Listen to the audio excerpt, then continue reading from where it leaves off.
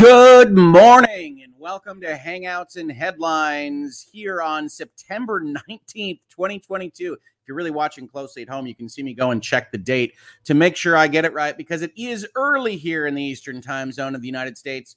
And I know there's a lot going on this morning. So if you are joining me, thank you so much, especially to my British United Kingdom fans. I know that folks are watching the funeral right now. And I believe the procession and things like that. At least this is what co-counsel told me. So if you are dropping in from that particular neck of the woods, thank you. I really appreciate it. As you probably could tell from the thumbnail or the description or the tweets I did about this episode, I think this is going to have to be at least a little bit more serious of one of these discussions. So we're going to be taking it slow. We're going to be easing into our week here on Monday. But the one thing I would say to everybody, and I'm going to talk to you all as we do hangouts to start out with and see where you're hanging out from and, you know, whether or not you are watching the procession or anything else, is that this is going to be an area of sensitivity for at least some folks. You know, some of you are fans of people that are on YouTube and that are otherwise talking about law with you, what some folks otherwise call YouTube, LawTube in certain cases. And I do think that some of this is going to prove to be a little bit incendiary. Not from my side, but from other sides. So I do want to give that word of warning. We're going to try to keep our heads here. We're going to try to keep that reasonable mind approach to looking at things and trying, even with what we're going to talk about that has happened over the last, 72 hours on social media against some folks that you might otherwise watch.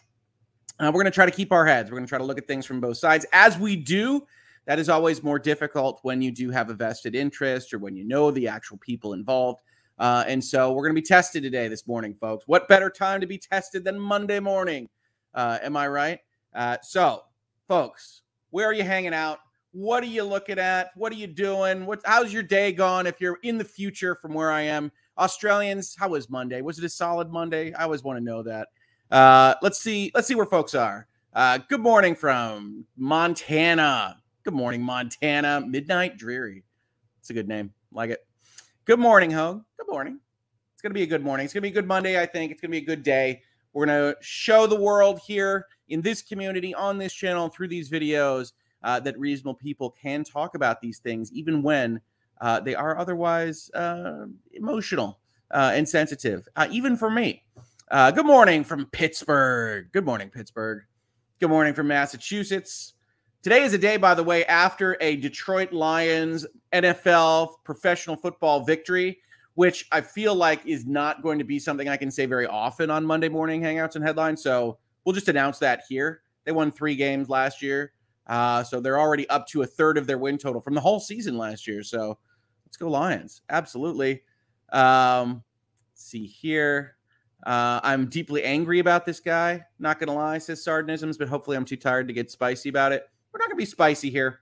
We're going to just go over and describe what has happened. And we're going to describe how, one of the really interesting things, if you follow along with these stories, is just how much those folks that claim to be the defenders, the protectors against toxicity in whatever environment they're talking about, wind up being the purveyors of that toxicity.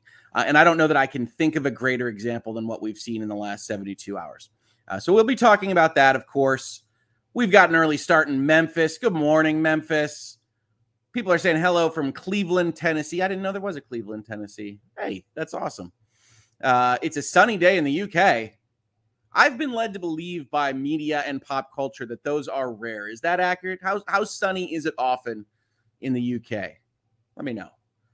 Yo, Colorado, says Austin. Hello, Colorado. Good morning from Salt Lake City, Utah. The blocky states.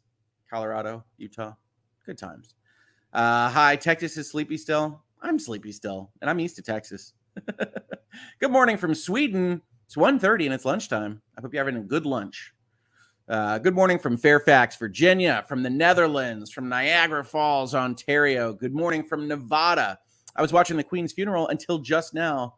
Priorities. Yeah, that's super early, right? Because I think co-counsel here was telling me it was a 4 a.m. wake up to watch that. So it's got to be even earlier in Nevada. It's lawyer math right there. Time zones to the west, even earlier. Till you cross that date line. Am I right, Australia? Alabama, good morning. Good morning from the future in Berlin. It's nice. It's a good future, Berlin. All right. Tongue out emoji. I don't know if I've seen that one before, at least not too often. Scotland. Good morning from the UK. Northeast Florida. Good morning, Secret Mix Squirrel. Good morning, Nat Sarah. Afternoon from Finland. Good morning from London, which feels a bit like another planet at the moment. I bet all eyes on you. You feel all the people watching on their TVs. Love Lawyers and Dragons on Saturday. Yeah, if you missed it, Lawyers and Dragons was a fun one. I think the group's really gotten into a zone. And we've got more fun surprises coming for you in future episodes. We're starting to dial in how long we think the campaign will be and when we think the ending will be. So we'll probably get that announced. I'll be talking with David about that just so folks can have a feeling for what the arc of the season is likely to be. And if you like that, let us know. Like, subscribe, do all the YouTube stuff. But just let us know, what you like about the format, what you don't, what you think it could be improved. We've got the dice coming up on screen more often, all that good stuff. We can always be improving, folks, always be improving. And so it's a fun show to do because unlike some campaigns, it really is getting more popular. You're seeing more people engage with it. And that's very satisfying as somebody that, helps put these things together. So that's very cool. Thank you. I'm so glad that you liked it. Accounting Tube is for those of us who can't sleep, right? Accounting is a tricky thing to make exciting. Honestly, business law, people told me that this channel wouldn't work because we're primarily talking about business and contracts and things. It's like, I don't know, folks. The companies that make things are the ones that are really important, and they're the ones doing this kind of stuff in the news. I think people are going to be interested. And thankfully for me, it's also an era of just a lot of business deals and a lot of things going on that folks are interested in. So the channel has been working. Good morning from Hermitage, Pennsylvania. That's very cool. Only been working for 3 hours before you stream in Colorado. That is early. Well, good morning or midday, Colorado. Afternoon from the UK. Good morning from Missouri. Let's see here. Australia. Oh, our lovable Lions. Big win yesterday. Tried to give it up. More importantly, go blue. I'm very excited about the Michigan Wolverines, but I just can't take those games very seriously. Yay. We beat the absolute stuffing out of UConn. Okay. Looking forward to seeing them play a team. Good morning. Let's see here. I am dealing with a person at work exactly like that today, honestly, so I'm very over this Bouzy idiocy. We'll be talking about Bot Sentinel. We'll be talking about Mr. Bouzy because it was I know you guys like to make jokes about my innocence and whatnot. And to be honest, I haven't been as online as some of my colleagues, but it was eye-opening to see this happen in real time. And then to go to look for the receipts this morning in researching the video, only to find that most of the really damning stuff was instantaneously deleted by the perpetrator, which, in court, the legal system is potentially usable as evidence of a mental state, knowledge of what has been done, and why it might be, well, let's use his word, problematic. And it's actually really, really wild to see happen. And this is not to say that I think that the overall thrust of there are issues with YouTube that could be fixed, that could be made better, is a wrong one. And we'll see that when I go through the Taylor Lorenz article. In all honesty, I think there are some problems with that article. I think that that's kind of just the way she writes at this point. But I think overall, the concept within the article isn't something that you can dismiss out of hand. And so I'd probably be more genteel about that article than you may be expecting if you just arrived. We're going to get to that. I promise. We're going to do headlines. We're going to start out here still talking to people, but there's a lot that happened in the last 72 hours. And frankly, it's not stuff that a person with a mantra of reasonable minds can differ is all too terribly happy about. And I'm also not going to defend, you know, each and every person that comments on legal things on YouTube. I don't think anybody agrees with everyone else 100% of the time. And I will tell you, quite frankly, that there's a lot of folks on channels that I can appear on, that I otherwise comment on, that I probably disagree with more than I agree with. But that's reasonable minds can differ. That's having conversations. That's opening and expanding horizons. That's learning and growing. And so there is also some kind of guilt by association stuff happening here. And it's just the absolute antithesis of that adult conversation. And it's startling, you know, for someone of my seasoning and experience. And so we'll get to that. You can probably tell that this is one of those where it's like, we're going to have to talk about this because it warrants talking about. But I very much wish that it didn't. So we'll get to that. So thank you, Callista, for the comment. I really appreciate it. What else we got here? We got Grass Lake, Michigan. We've got good morning from Oklahoma City. We got New Hampshire. We got Yorkshire. I think that's right. Right. So in America, we're going to say Shire, New Hampshire. Well, I guess we say sure there. Monday morning, folks. It's sure either way, I think. Yorkshire. Brits can explain to me how I've pronounced that wrong, and it's actually supposed to be pronounced Swansea. But let me know. Let's see. I got up 5 in the morning just to watch the funeral, presumably, or this show. Good afternoon from Scotland. Evening from New Zealand. Good morning from Minnesota, Highland, UK, Phoenix. Got the funeral on TV. Hogue on the laptop. It's an odd serenade in the background. Are they playing music right now? Yeah, you get a little musical accompaniment. Maybe it makes me sound more serious. I don't know. Good afternoon from Poland. Good afternoon, Poland. Morning from Pennsylvania is well represented this morning. I think Pennsylvania is winning. At least on the ones that I click on. Lawyers and Dragons was great. Hashtag Glitterblade. Yeah, should get a shirt. Hashtag Glitterblade. Speaking of shirts, I'm not trying to grift here as my colleagues have been accused of. But the store finally did open. I actually have to add the description to the video because I'm dumb and forgot to do that. But one thing I do know, if you go to Trees of Eternity, which is actually the lawyersanddragons.com, that's been set to a redirect to the store. So if you're interested in seeing, we've got these hats, we've got Lawyers and Dragons stuff, we've got a drawing from my daughter who is so happy with how many people have been saying really nice things about her video game playing dinosaur. That you can absolutely check out. I will add the link later. Co-counsel is going to be so mad at me because this was all her labor of love. She's been working on it for months. And so please do give it a check. But I will add that link. Otherwise, you can see it in the last Lawyers and Dragons description. If you go to Trees of Eternity, you can find it. Otherwise, it's currently on my Shopify kind of bullet points before we get the custom URLs and things all set up. So check it out. It's very interesting.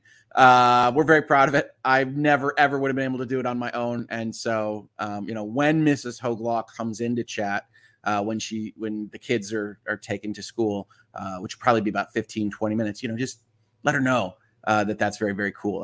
That'll be awesome.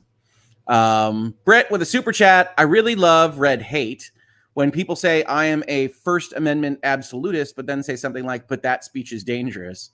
I'm not a fan of people labeling speech with subjective words. Really, the root of this issue, I'm going to be honest with you, Britt, I think the root of the issue from at least one's perspective is power.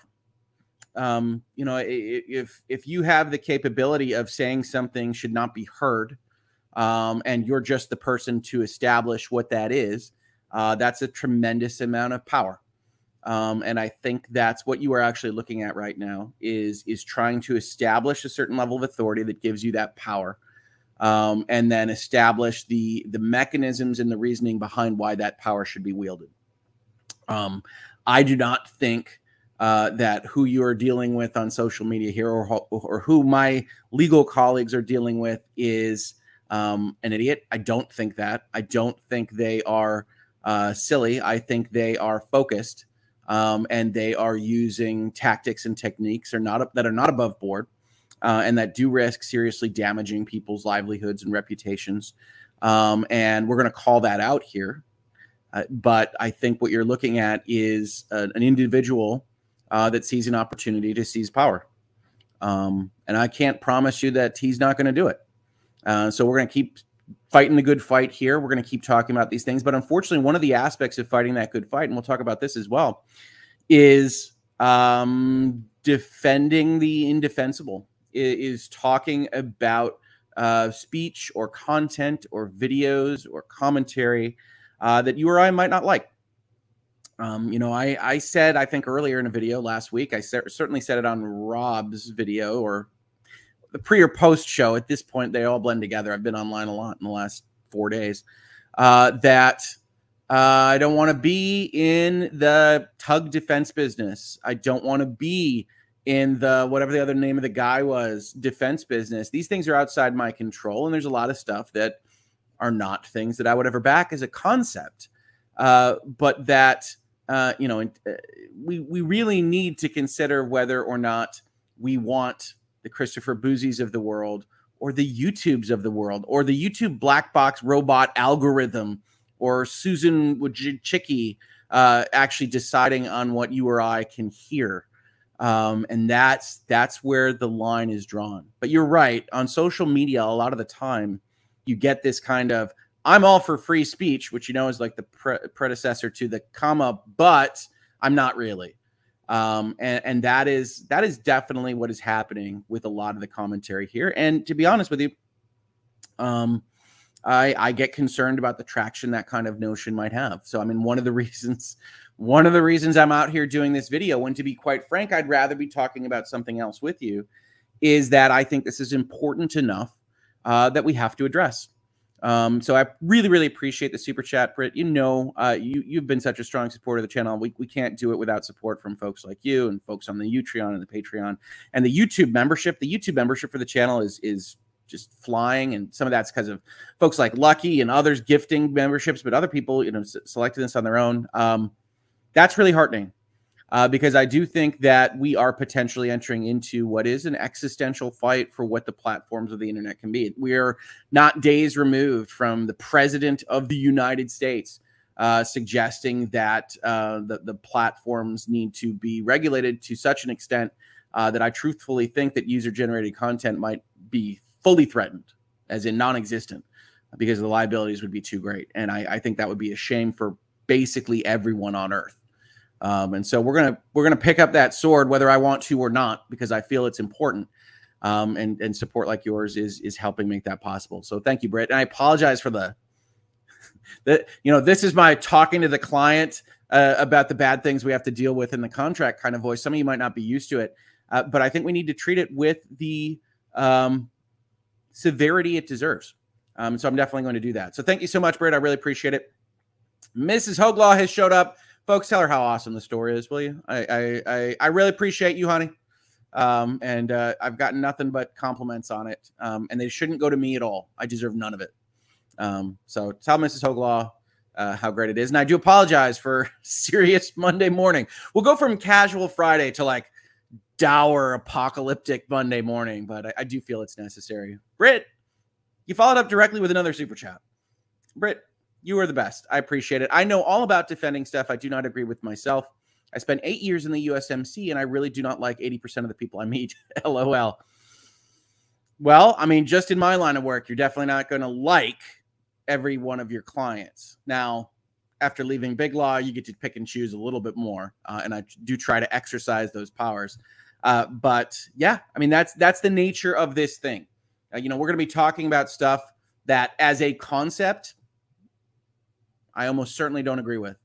And yet the notion of their being able to say it without harassment, without national publications doing this kind of thing, without somebody coming in guerrilla warfare style and sniping at them until they snipe back, deleting the originals, and then getting them banned from Twitter. Yeah, that's a part of our story this morning. So we'll talk about that as well. Karen Grisdale with the first link, the chain is forged. Now, that sounds like a reference to something. If it's a reference to something I should be knowledgeable of, I apologize, Karen. Let me know what that is. But yeah, we definitely have to take this stuff seriously when we shouldn't have to. I mean, it's obvious trolling, it's obvious harassment, that kind of thing. But we're going to have to take it seriously. As Nate, the lawyer, would say, Nate is engaged. And so, yeah, we're gonna have to have that conversation. Ms. Hoglaw, the store is awesome. I'm going to get a hat when I get paid again. That is super cool, Callista. Let us know what hat you get. I love the hats. I know this is a surprise to you all. I love hats. So, yeah. Law of improbability. At this point, the core defense against the blindness and abuse of tyranny is people remembering the difference between hated speech and intimidation. That is a flimsy barrier, hence Peter Singer. And I don't know that reference either. Perhaps it's just my Monday. I apologize. Kelly, I'm one of those people who wants people to say their truth out loud because I am not a bot and I can agree or disagree, but I at least know where we both stand. We should want people to not be frightened of saying their thoughts, even if they are uncomfortable, even if they are not what the majority otherwise believes. And yes, that doesn't mean that you can't cross lines and get to a place that we should say, no, that is not a way that anybody should be conducting themselves in discourse. But when you say, hey, no, we have to hand over the reins to that to Susan, or we have to hand over the reins to that to Congress, or we have to hand over the reins of that to Christopher Bouzy, that's where you lose me. We have to be able to evaluate these things ourselves. Zenob's free speech is massively important, and these people trying to limit it can lead to dangerous territory, even when that speech can often make my own personal background a source of ridicule. Yeah, it doesn't have to be comfortable. It very often isn't. It's possible when we get to some of these things that we're going to talk about today, I'll start talking about some of my experiences with being, I don't even know, moderately popular on YouTube. I feel since you pass play button, you're at least able to say about some of this stuff, how people react to these things. I've talked about the fact I've gotten hate mail. I've talked about the fact I've gotten, troll reviews on the law firm that still haven't been scrubbed because Google is terrible. And I will fully back, the Washington Post and hell, even Christopher Bouzy on, YouTube doesn't do a lot to actually help clean up its streets, as it were. I don't think it's the kind of issue that is as systemic as Ms. Lorenz or Mr. Bouzy. And I certainly don't agree with the tactics that are used, especially by Mr. Bouzy. But YouTube is fully within the zone of acceptable criticism. I criticize it all the time. And I'm happy to talk on those issues. But yeah, is it Picard? Oh, is it Drumhead? I'm sorry. Fantastic episode. And yeah, there's a number, Star Trek The Next Generation has a number of good court episodes. I've talked about Measure of a Man. Drumhead is about, getting too far into a militaristic tribunal to even see that you're creating issues in your own head and using the legal process in a way that is completely anathema to what it should be doing, seeking justice. There's another great episode of Battlestar Galactica that explores similar themes. So, yeah, no, thank you, everybody. Thank you. Nicholas, when Bouzy cancels people, which he did, he is depriving me of my right to choose. Now I have lines in the sand as well, but that line is mine and mine alone. As long as we're talking about Next Generation, the line must be drawn here and no further. So, yes, absolutely. Thank you so much for the super chat and the support of the channel. I really appreciate it. Darth Mac, I only worry that someone will go after my elderly father thinking he's me, same name. Well, we're going to talk about part of that story today as well, unfortunately without receipts, because those receipts have been deleted. So we'll talk about it. WD Prescott, what upsets me is the naivete of people that it's social media that made it bad. The world has always been a cesspool. Social media just allowed it to be out in the open. Censorship will just put it in the dark. Again, well, yeah. I am an optimist. You know this about me. I'm a positive person. Reasonable minds can differ. I believe in hearing people out. I believe in taking a bad idea and a silly idea and saying, sir, here are the reasons why that's a silly idea. Here are the reasons why we don't do that. You saw me, in all likelihood, cover the Johnny Depp versus Amber Heard trial.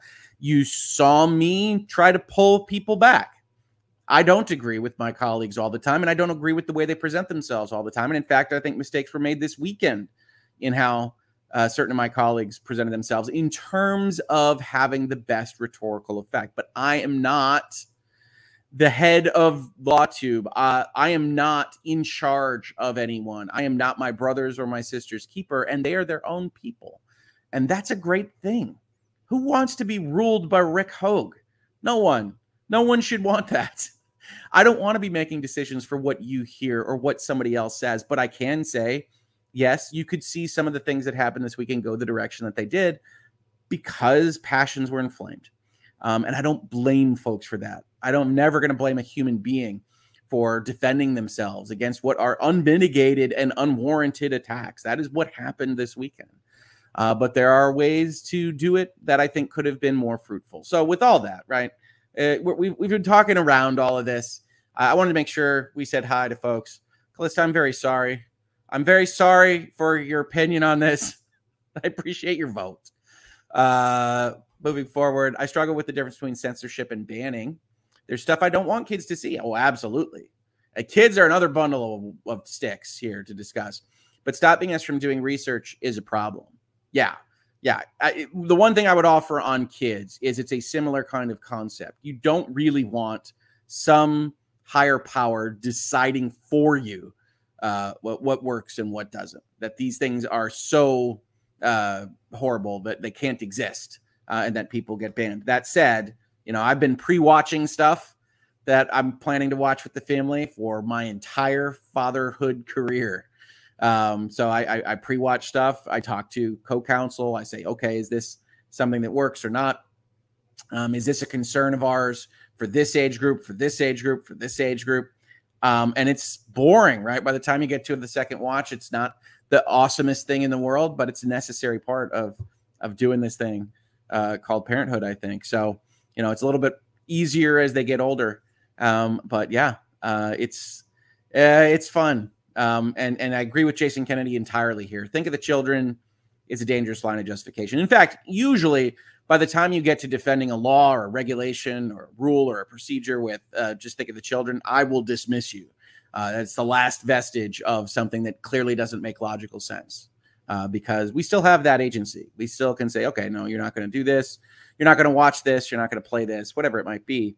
And saying that it should not be allowed because of the children is taking away agency from adults, right? That should be potentially permitted to do these things. This is one of the conversations we have about things like loot boxes. We say, oh, you get kids into gambling and things like this. So yeah, that could potentially be a problem. Maybe it needs to be, noted or marked or these kinds of things. But for the most part, adults should be able to do loot boxes if they want to. And I recognize that that's a tricky issue. But that we need to be able to have that agency to allow for those things. So if you tell me, think of the children, if we get to that point when we're talking about a law or rule or regulation, then, well, you've probably lost me as someone that's going to back up your play. Britt, I really appreciate the support. This is the third super chat. You don't have to do this, friend, but I really appreciate it. Limiting people's speech just limits my ability to identify who is a bigot, racist, or idiot. It does. Let people reveal themselves. Do not push them out. It does not solve the problem, just makes them harder to identify. Yeah, I mean, I actually think the tools on something like Twitter where you can block or you can mute or you can have these interactions yourself are entirely warranted, right? You do not have to listen to me. I complain about journalists, especially in gaming, blocking me because I think it's silly because I'm never coming with ad hominems. I'm only ever criticizing work and output and product. But if they want to block, I think that's totally fine. I'm never going to take that away from people. When you start to ask dad, when you start to ask mom, when you start to ask the government or Twitter or Susan to do it for you, you just are trying to offload your own judgment.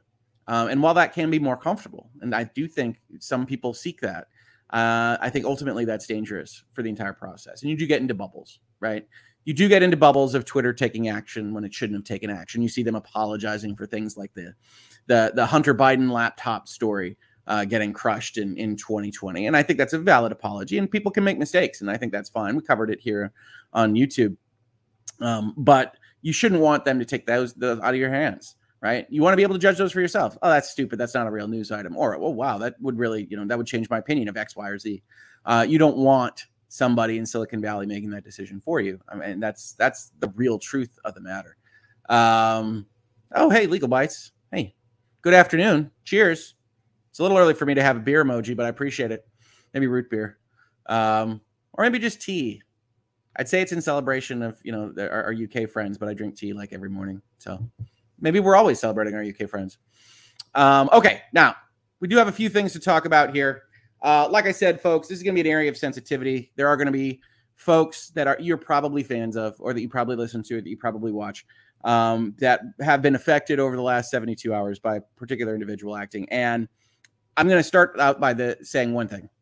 Generally speaking, my stance on this is to not give oxygen to trolls, to not respond to them, to ignore them as much as you can, and to respond if you just can't ignore them anymore because their acts are too egregious, or honestly because you're a human being too, to respond with facts, not ad hominem attacks. You know that about me, I think, by now. And in this particular instance, I think things got impassioned and inflamed, and I think it's easy to understand why. But we're not going to do that here. So we're going to talk about the facts. We're going to talk about what happened. We're going to talk about why I think it was unwarranted and how this escalated and how it will continue to escalate. Because unfortunately, I think for Mr. Bouzy and bot Sentinel, they have found a group online that is willing to fight back and in a way that I will say this, Mr. Bouzy has manipulated to look like the savior. And so, with that said, let's take a look at a little bit about what I'm talking about, because some of you might be like, oh, I know I'm not on Twitter. What are you crazies doing? And so let's pull this up. So over the last 72 hours, which is going to lead into the Washington Post article, which is the top of the headlines, this individual, Christopher Bouzy, who is the CEO and head and spokesperson of a company called Bot Sentinel, which we've covered now in a couple of episodes over the last week, started to kind of swing at some of my fellow lawyer commenters on YouTube. And this is kind of the first, I think, it might be a mid kind of range, oblique reference to that process. He says a group of YouTubers and their fans are upset about the scrutiny they are receiving. They better get used to it because we're just getting started with YouTube. Now, if you recall in this space, we covered the Rolling Stone article that credulously spoke about the work that Mr. Bouzy and Bot Sentinel had done about misogyny on YouTube. And here I'm going to say what I said in that video, which is I don't actually think it's that hard to find misogynists on YouTube. I don't know that it's that hard to find misogynists in society. I think that's a shame. I think that any kind of ism, really thinking about another individual by group identity or characteristics and thinking that any given identity or characteristics is less than you is a mistake, right? That's the exact opposite of what reasonable minds can differ can mean, which is, hey, respect everybody's individual and everybody's humanity. But what was happening in this report was accusations that saying bad things about Amber Heard made you a misogynist. And this is one of the fundamental issues that we wind up having with this entire line of thought, which is that if we are going to believe in equality, equal treatment of any group, men, women, different religions, different races, different anything, then one of the things that we have to accept as rhetorically true is that people in each group have to be able to have agency. That means that people in minority groups can be bad actors. Christopher Bouzy appears to be in a minority group. I can't promise that because I can't promise anything about anything he says is truthful, but that's what his profile image shows. And he can be a bad actor. Amber Heard can be a woman and can be a bad actor. And saying that a member of a minority group, a woman, is a bad actor doesn't make that stance in and of itself some kind of ist stance, some kind of ism, right? And that actually saying those things, being able to say those things in free society and not be accused of these kinds of things that Mr. Bouzy throws out there is what we should be striving for, to evaluate people, as individuals, and to have that evaluation not be reflective of an entire group. I do not think that every woman is Amber Heard, for Pete's sake. But I do think, and this still saddens me to this day, you saw it on my face this year while covering the trial, it saddens me to this day that I believe that Amber Heard was lying fundamentally, because those lies are so heinous that I hate to think that that is a possibility, in all honesty. And I know, some are child, some are hogue, whatever. That's totally fair. But it saddens me. It saddens me. And yet I still think it, because I think that is the truth. Now, this is projection as it is, because we went over this report. We found it to be wanting. We talked about the filler pages of copyright infringement material that has nothing to do with isms and generally doesn't raise the passions of the people that are looking at YouTube, while under the heading of, I can't even remember all the words he put under there, xenophobic, transphobic, racist, misogynist YouTube and what have you, with 25 pages of filler.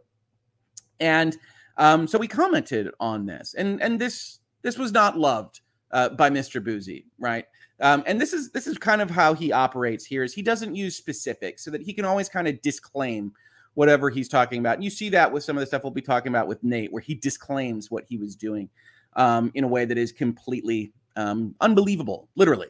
And he has this thread, just to give you kind of the approach he takes. I had an opportunity to watch a YouTube lawyer discuss a report, and it was clear he didn't read the report. Now, I have to believe that this isn't me, because we went through the report page by page live on the stream, and really no one realistically could accuse us of not reading the report. It's also worth noting that even though we're going to go through these lists, even though I've been on these streams, I didn't identify any attacks on me. So for those of you concerned about that, that didn't appear to happen. That's fine. That's neither here nor there. But that didn't happen with respect to me. Others that kind of only glanced in and had comments, such as Emily D. Baker, who's at an airport lounge somewhere or loading up for flight number 600 in the last 6 days, got blocked for essentially saying, this is starting to look like ad hominem attacks, because he starts quoting that people are lawyers. We'll get to that. But he says, first he claimed the report was about Amber Heard. It's not. Then he claimed the report focuses on that umbrella guy. It doesn't. Well, just using language, just looking at English. Well, if you want to say it focuses on that umbrella guy, it doesn't have to be the sole focus. When you do have a heading called that umbrella guy, I think it's safe to say that there's a certain amount of focus here, and that it's about Amber Heard. Amber Heard gets referenced, as does Meghan Markle. So what is it about? It's about a lot of things. And one of those things is Amber Heard. So we have kind of a thou doth protest too much at the start here, but this sets up for a longer thread. The report is about YouTube policy violations and how they go unchecked. That umbrella guy is one page of examples with a paragraph. It's a whole page. For comparison, copyright infringement is 23 pages. Yes, we caught the filler, right?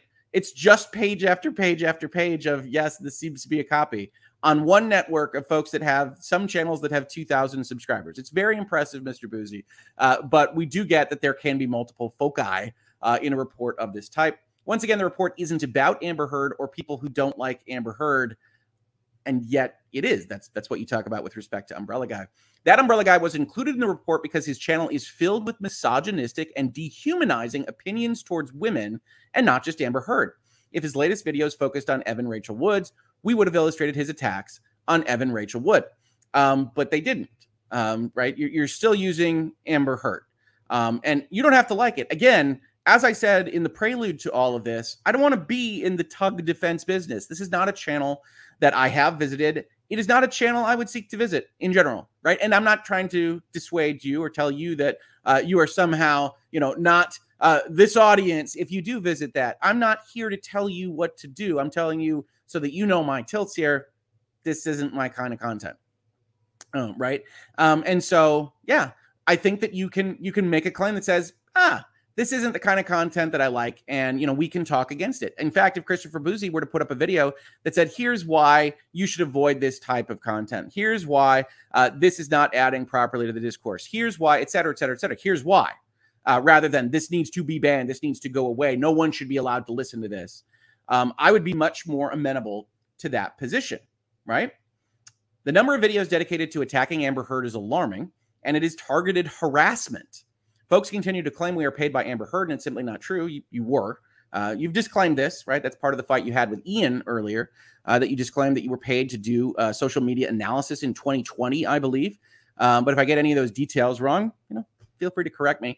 We received over 50 reports about his channel, and we decided to include his channel in the report. One of two on this particular topic, and the only one, I think, that was referenced directly in the trial itself and happened to be a source for Johnny Depp's lawyers, a part of the story of the trial, more than other channels might otherwise be. Now, is this harassment? Could be.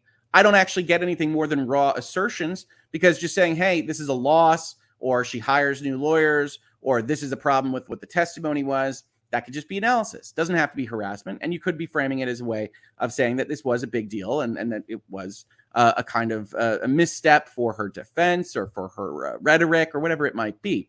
This isn't how I would operate. This isn't how I would choose to run my channel. It isn't. You can see how I choose to run my channel, folks. But it also doesn't mean that nobody should be allowed to listen to this or to connect with this. I could not tell you. Free speech doesn't give anyone the right to target a specific individual. That's not true. And if there was a channel dedicated to targeting Johnny Depp, I would say the same thing. No one sees the hundreds of DMs I receive each week from people upset about this type of activity. I can't tell you anything, Christopher Bouzy, except you're not the God King of what's permitted speech. Free speech does give you the right to focus all of your rhetoric on a specific individual. What do you think a political campaign is? In all honesty. But yes, there are lines that you could cross where we could look at that and say, that's unacceptable. That's uncouth. That should not be discourse that we should listen to. And we can try to sway people to that position. That's the nature of free speech. Let me be clear. Usually presages a lack of clarity. I think everyone has the right to criticize a person and make a video about it. Fantastic. We're in total and violent agreement.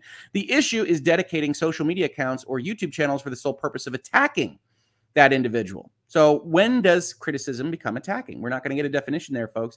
I always ask people, what if someone did it to you? I'd be upset, but I do have a YouTube channel and I would fight back. Not showing your face and hiding behind a pseudonym while cranking out hundreds of videos about the same person is something YouTube shouldn't allow. You should not be permitted to see it, because when Mr. Bouzy says that platform X, government-wise, shouldn't allow it, what he's really saying is you shouldn't be allowed to see it or self-select for it. And, this is slippery slopes in all directions all around. We're at a very high hill with big sloping sides on all axes. And what I would say is this. Yeah, absolutely. There can be channels that radicalize. There can be channels that put out bad ideas. There can be channels that do these various things. And that can be upsetting. But the right answer is to fight it with better ideas. The right answer is reasonable minds can differ. The right answer is that rhetoric and not taking your decisions, your agency out of your hands and putting them in the hands of someone like Christopher Bouzy or Susan at YouTube or the Trump or Biden administration. And as I've said before in other videos in this space, the one thing Trump and Biden and Republican and Democrat can agree with in the United States is that, by God, that Section 230 and the internet is giving people too many ideas. And we need to do something about that because it threatens our politics.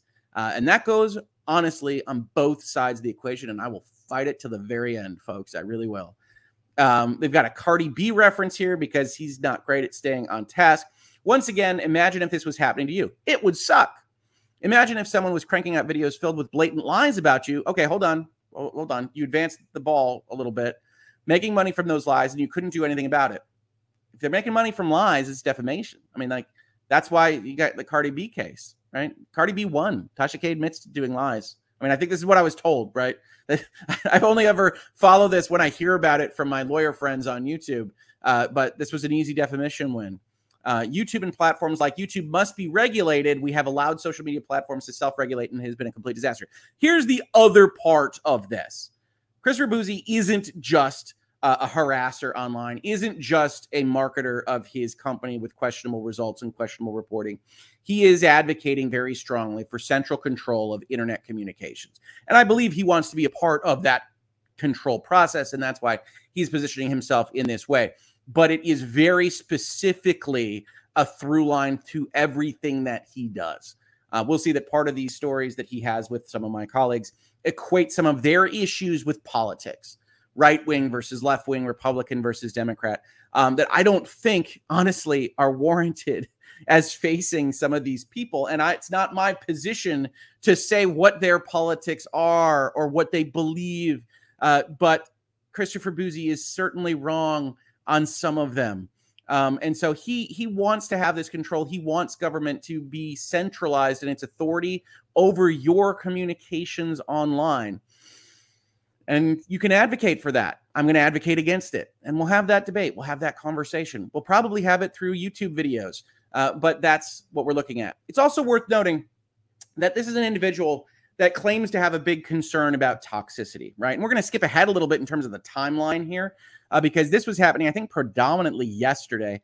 But one of the things you see with toxicity, one of the things he rightfully says as a concern in his report and in his interviews is that toxicity begets toxicity, right? If you're going to act as a harasser, if you're going to say to people that this is okay, that very often that can be something that is an example to people. And Christopher Bouzy is no exception. He has fans, as we see here, that take the mantle and run with it in a way that is as equally attacking and harassing as anything that Christopher Bouzy would accuse anyone of. And yet he backstopped this. So we have a tweet here that set of YouTube lawyers are a really disturbing alt-right phenomenon. Raise your hands, folks, if you think I'm alt-right. They are misogynists and Rittenhouse apologists. Now, Rittenhouse, of course, is a very controversial, very sensitive topic, but he was found innocent by a jury of his peers. And as lawyers, we have to use that as what actually happened and discuss those various things. Now, based on the laws in the states of Wisconsin, and I did do an analysis on this, I think that's probably the right verdict.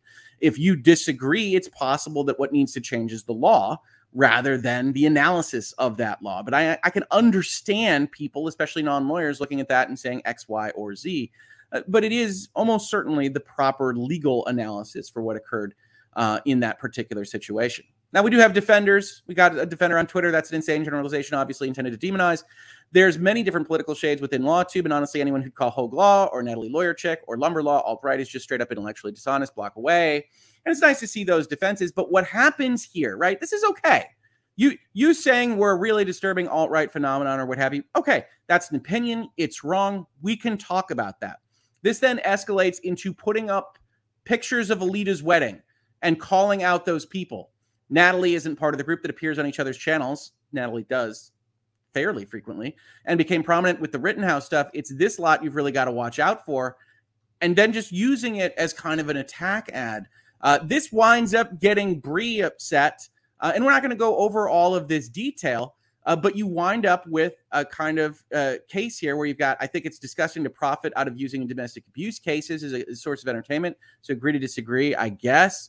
This is completely dishonest. People have been citing LawTubers to validate their opinions about the case for months now, discussing your opinions as if they're fact and using your credentials to appeal to authority. Folks, I will sit here every single time and say, don't appeal to authority. Okay, don't give me any special powers because I have an Esquire I could attach to my name or because I went to law school once 20 years ago. All right, that's not what we want you to do. We want you to be thinking for yourselves and analyzing these things. And we can tell you how the law works. We can tell you how statutes read. We can tell you how elements of a case are to be proved or not proved, what a prosecutor has to do, how the defense works, and hopefully educate and inform that way. But don't just say, well, Rick said it, it's true. That's not what I want from this channel. And you have these attacks, and you have Natalie and Bree getting agitated and more upset. And I don't blame them. How could you blame them for this? But this is the kind of thing that happens out of this. And you have Christopher Bouzy himself coming in and accusing Bree of lying. Why are you lying about the fact that you were paid by Amber Heard? Well, we were hired in 2020 to look at social media activity, and that was it. We were not part of the UK case or the US case. I mean, you were hired in 2020 in the midst of those cases to look at something related directly to those cases. I don't know. This isn't even a good argument. It's not even technically true on this issue. And so you've got these kinds of things. You've got this stirring up, and he knows what he's doing. He knows what he's doing, folks. And one thing I would say in this space is don't give oxygen to the trolls. He's trolling here. He is advocating for this, and he is not someone that you should really be interacting with to defend us on these things. We don't need it, and it doesn't help. It just fuels the fire here, and that's a shame. And I understand, wanting to jump in on these things, but this is the fundamental problem with a bad actor, right? We talk about contracts and virtual legality. We talk about the fact that they rely on the court's notion of good faith and fair dealing. And what does that mean? Hard to describe, right? But it means basically that any kind of interaction you have, anything you write on a contract, any kind of sentence that goes from one human mouth to one human ear could possibly be interpreted in a way that's full of loopholes and otherwise to your advantage. So what the court says is, we are going to put a blanket on you that says you're not going to play tricks. You're not going to have games with these words and say, aha, it doesn't mean the same thing. And that does not apply to Twitter. That does not apply to Bot Sentinel. That does not apply to Christopher Bouzy. We know it doesn't apply to the media. And so when we talk about these things, it is a loser's game, unfortunately. So I understand passions are inflamed. I understand that sensitivity. But this is the kind of thing that he's out there doing. And this wasn't even the worst of the weekend, to be quite frank. So let's talk about Law and Lumber a little bit. On Friday, I think after we did the video, one of the things that Mr. Bouzy started doing was attacking Law and Lumber, who had appeared on a video, I want to say, with Eric Hunley and maybe just that. There might have been another visitor. Rob, if you're in the chat, let me know and I can get the details right on this. But then he started going and looking up background information on Rob. So if you're keeping track at home, he starts by looking up information and fighting with Ian on, I think, Wednesday. He then goes and attacks Joe and says he lives in his parents' basement and he couldn't possibly be a successful lawyer. He then attacks Rob. And what he finds about Rob is that Rob has, I want to say, like, he accuses him of having 11 speeding tickets and talking about how could this person be trustworthy because he did 80 in a 55 at one point. And we talked a little bit about it on Rob's show on Friday night. You can check out the video there Friday night. I think he calls his Frenzy. And you can see that. Unfortunately, the reason I have Rob's smiling mug up here and not Mr. Bouzy's tweets is that I cannot find them anymore. Probably because that kind of level of attack is pretty patently absurd. You shouldn't believe this person on his analysis of Amber Heard versus Johnny Depp because he got a speeding ticket once in 2004 is not the strongest line of argument. And it's exactly indicative of what we talk to you about when we talk about trials, right? That is more prejudicial than probative. Is it probative to the question of whether Rob should be trusted on this point? Absolutely not. Is it prejudicial because maybe you think that's a ridiculous way to drive a car? Absolutely. And so he pulled these things out and they appear to be gone now. But this is the kind of activity that was happening all weekend. He goes down the line. He goes, next one, I think is the top of one of the tweets. And he puts those in and you could see it happening because I'm getting DMs like every second from people that are like, did you see this? Did you see what Chris did? And it's like, okay, all right. And you don't see me bouncing in very often because for the most part, like I said, I think denying oxygen is the way to handle these things, but it did get too far. And so we're going to talk about it here in this video as we are. So Rob responds to it a little bit on Friday night, says, hey, you know, these are the attacks that are happening. The attacks also started happening against Nate, the lawyer at the same time. We'll see. We'll discuss those as well. Most of those have been removed at this point in time. And that particular episode, he takes a screenshot of it and says, you know, we're attacking him and asks to join. Rob demurs on that, says, hey, let's set up a time that isn't live. I don't want to ambush my guests. I think that was the very professional way to handle it. Those tweets have since been deleted and Christopher went crazy after that video was done. I doubt that that conversation will actually happen, but we're going down the line, right? So down that line, the next day from that show is a series of tweets that Rob actually captured because these are all deleted at this point, where effectively Christopher Bouzy says, I'm not sure these people are real lawyers. So one of the LawTube lawyers, quote unquote, claims he is a practicing lawyer, and yet there's no link to a firm or LinkedIn profile. Dear God, I think my LinkedIn profile is still 2 firms ago. He claims he was featured in the New York Times, Forbes, and NBC, but he didn't link to anything confirming that. Wouldn't you link to that information? It's not his responsibility to make you happy. Go check it out yourself. But instead, he does this. All I have seen so far is several social media accounts claiming he is a lawyer and a bunch of videos. I'm really surprised no journalist has done reporting on YouTube professionals. One guy is claiming to be a body language expert, and he mainly focuses on Meghan Markle. I don't think there's a certification of body language expertise, but it's not a lawyer at all. This sounds like the crazed mutterings of someone just going through their internal monologue. One of the lawyers is definitely legit. Okay. He has a bar association number, firm, and history of practicing law. But this other quote-unquote lawyer just seems to have appeared out of nowhere, claiming to be a lawyer that was featured in prominent publications. Really weird. And, of course, Rob says, okay, he takes these tweets, which were, again, more egregious as they happen. I'm sure there's a reasonable explanation for why we can't find him in the database where he claims he practices law. He might want to retain a real lawyer. While we wait on Nate, the lawyer, to locate his law license and the links to his New York Times, Forbes, and NBC articles, I will share my New York Times, Forbes, and NBC articles. Yes, you're a master manipulator of media. It's much to your credit, buddy. YouTube should really verify certain professionals' licenses before allowing them to claim they are doctors or lawyers. You know, the states do that, right? I can't tell if this guy is a legit lawyer or just a social media lawyer. Where does he advertise his services? As if Nate has an obligation to make sure Christopher Bouzy is satisfied with his curriculum vitae. In any event, it was easy enough to go and find him. It was easy enough to find all this stuff. Rob does it. Other people do it online. But what's important about this is that this is the defender of the YouTubes, the social media discourse. We need to get rid of toxicity. And with absolutely no backing, not a scintilla or a chinchilla of evidence, he decides to attack someone that is criticizing his work on absolutely no basis, and then gets more and more and more agitated before deleting all of this. And that rightfully agitates Nate, the lawyer. Now, as I promised, he makes this political, right? So Nate says, hey, it's bad that you blocked me. He says it in terms that I wouldn't use, as you can see here if you're looking very closely. But then Christopher makes it a political issue. I've noticed a lot of right-wing folks on Twitter have been angry lately. It must have something to do with Democrats polling well. Chris, what makes you think Nate is right-wing? Honest to God. You know, these are the kinds of receipts that you generally have to bring to making these accusations, but making it political is kind of weird. None of this is political as it stood in these terms of interactions, and then you make it political. He says, hey, everyone, Chris Bouzy thinks I should be ashamed that my parents were crackheads and I became a lawyer. I'm so ashamed. If this is it, you need to try harder. You can see you're unable to see these tweets because they've been deleted. He attacked his parenthood. He attacked, once he realized that he was in fact a lawyer, he goes and says, well, how would you like to have been, you know, a cop and then a DA and now you're a YouTube grifter? What kind of job is that? And Nate rightfully says that's, you know, that we all have our career paths and, you know, this is what I'm doing. Now he does escalate things. He does go about and talk about Bouzy's bankruptcy and about some other relationships that Mr. Bouzy had. You can see them kind of here. This is Nate saying, this is me. And then you have this from this morning, right? This is everything that you've seen. And look, Nate was aggressive against Mr. Bouzy as well. Now he celebrates with his pinned tweet as of this morning.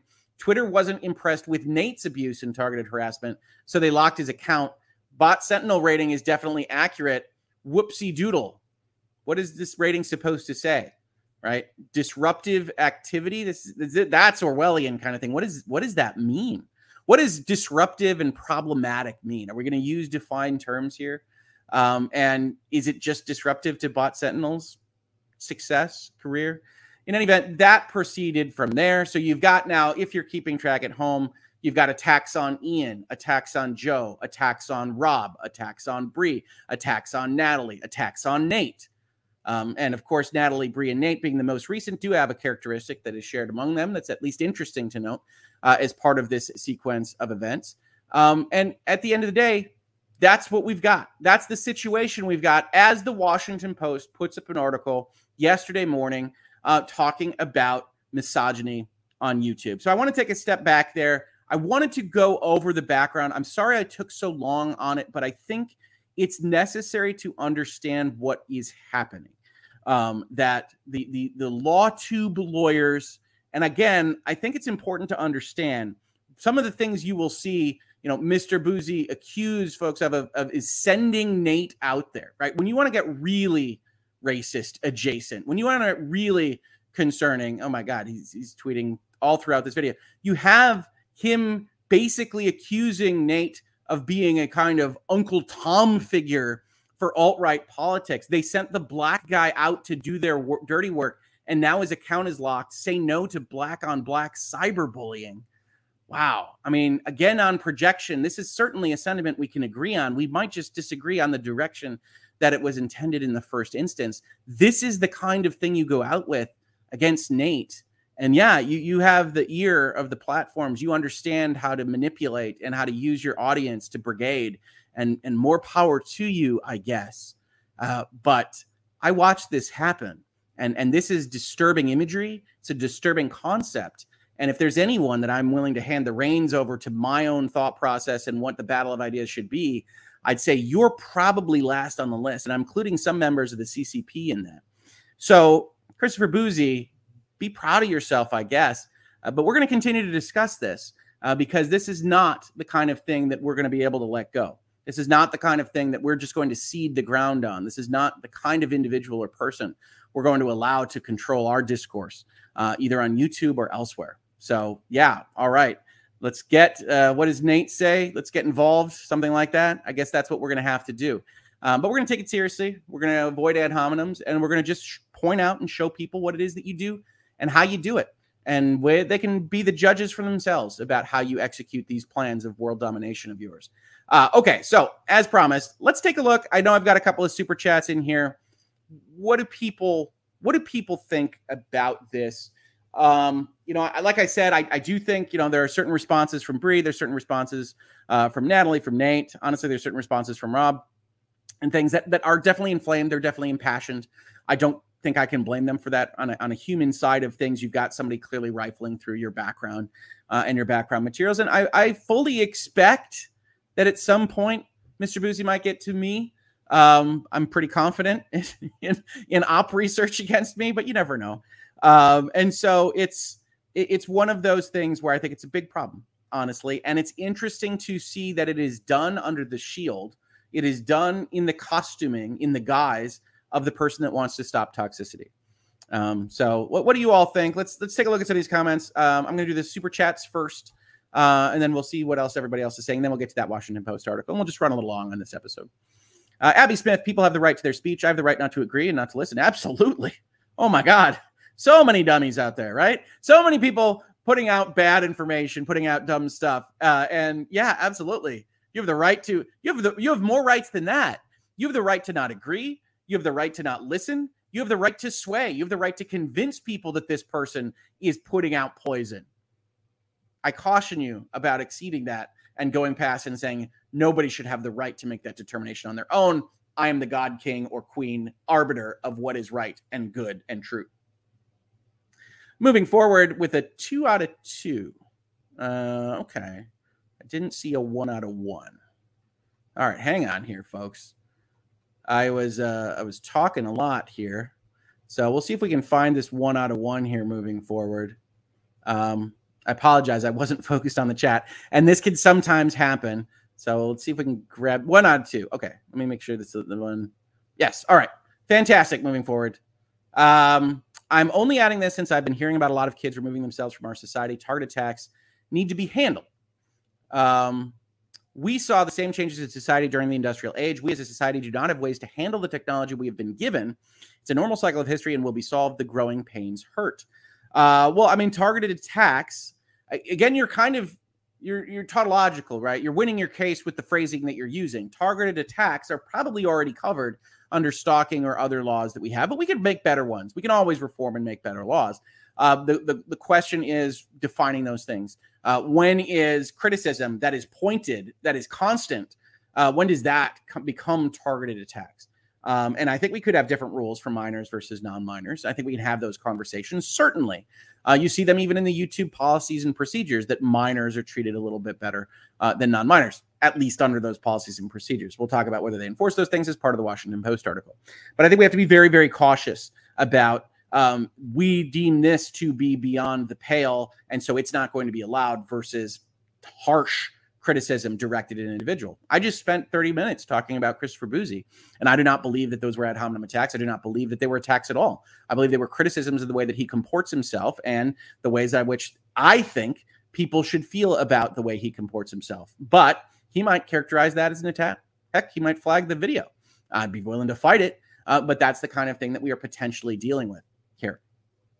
So I appreciate the commentary moving forward.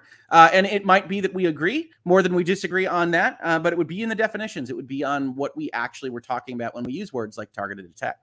And now I'm going to scroll down a little bit. Daniel Izzo, I deliberately don't list my bar number because it will dox me. I'll redact most of it and all but my first name and show my card sometimes. Yeah. I mean, you got to be careful about these things. Look, I announce who I am. I announce my firm name. I announce what city I work in every episode. And that's, you know, I'm not going to lie. That is a little bit concerning when you see some of these things happening online, when you see that, you know, I think I'm engaged in important conversations about these things. I am not unknown, even though I don't have the prominence of some of my esteemed colleagues on this stuff. But yeah, I don't blame you at all. And I think that's chilling a little bit. We should be able to be a little bit more open with this kind of thing. Let's see what else we have here. SCJ, I can read, I promise. 643. Okay, Pinky, how are we going to take over the world again today? Same time we do every day. Try to take over the world. Yeah, excellent. Good reference. Giggle and SC. Bouzy made it personal. He absolutely did.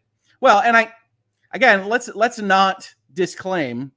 I would argue that Nate and some others responded in kind and went personal as well.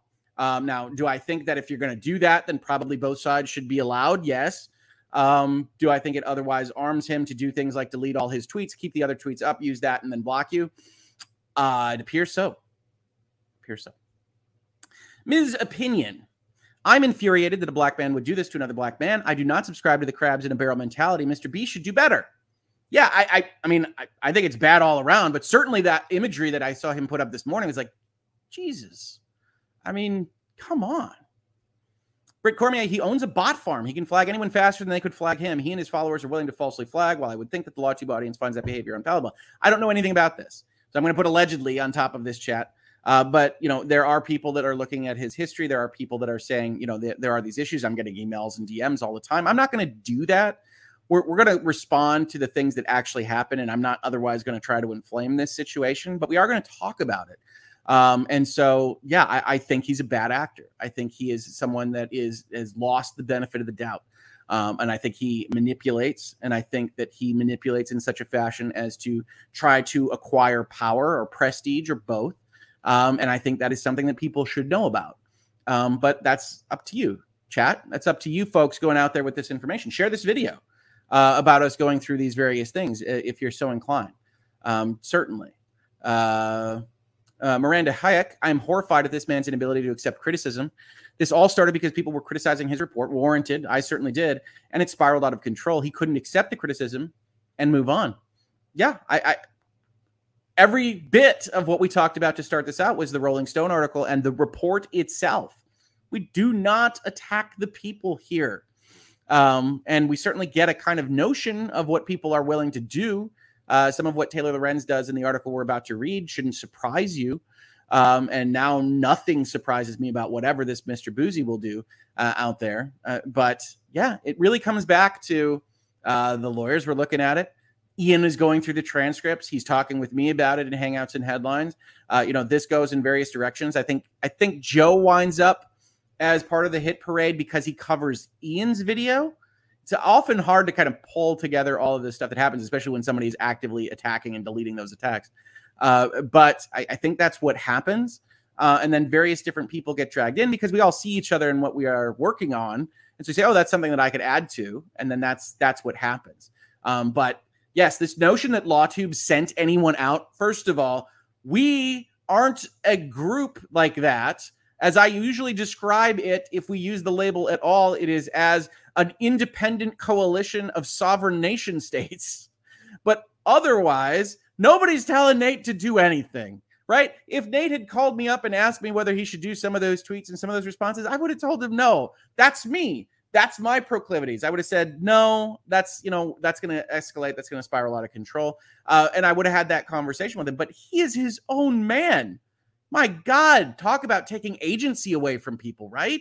He was sent out. Are you freaking kidding me? Anyway, I appreciate the super chat. It is very generous. Thank you so much. And thank you to everybody that's chatted and otherwise super chatted. Let's see if we can capture a few of these.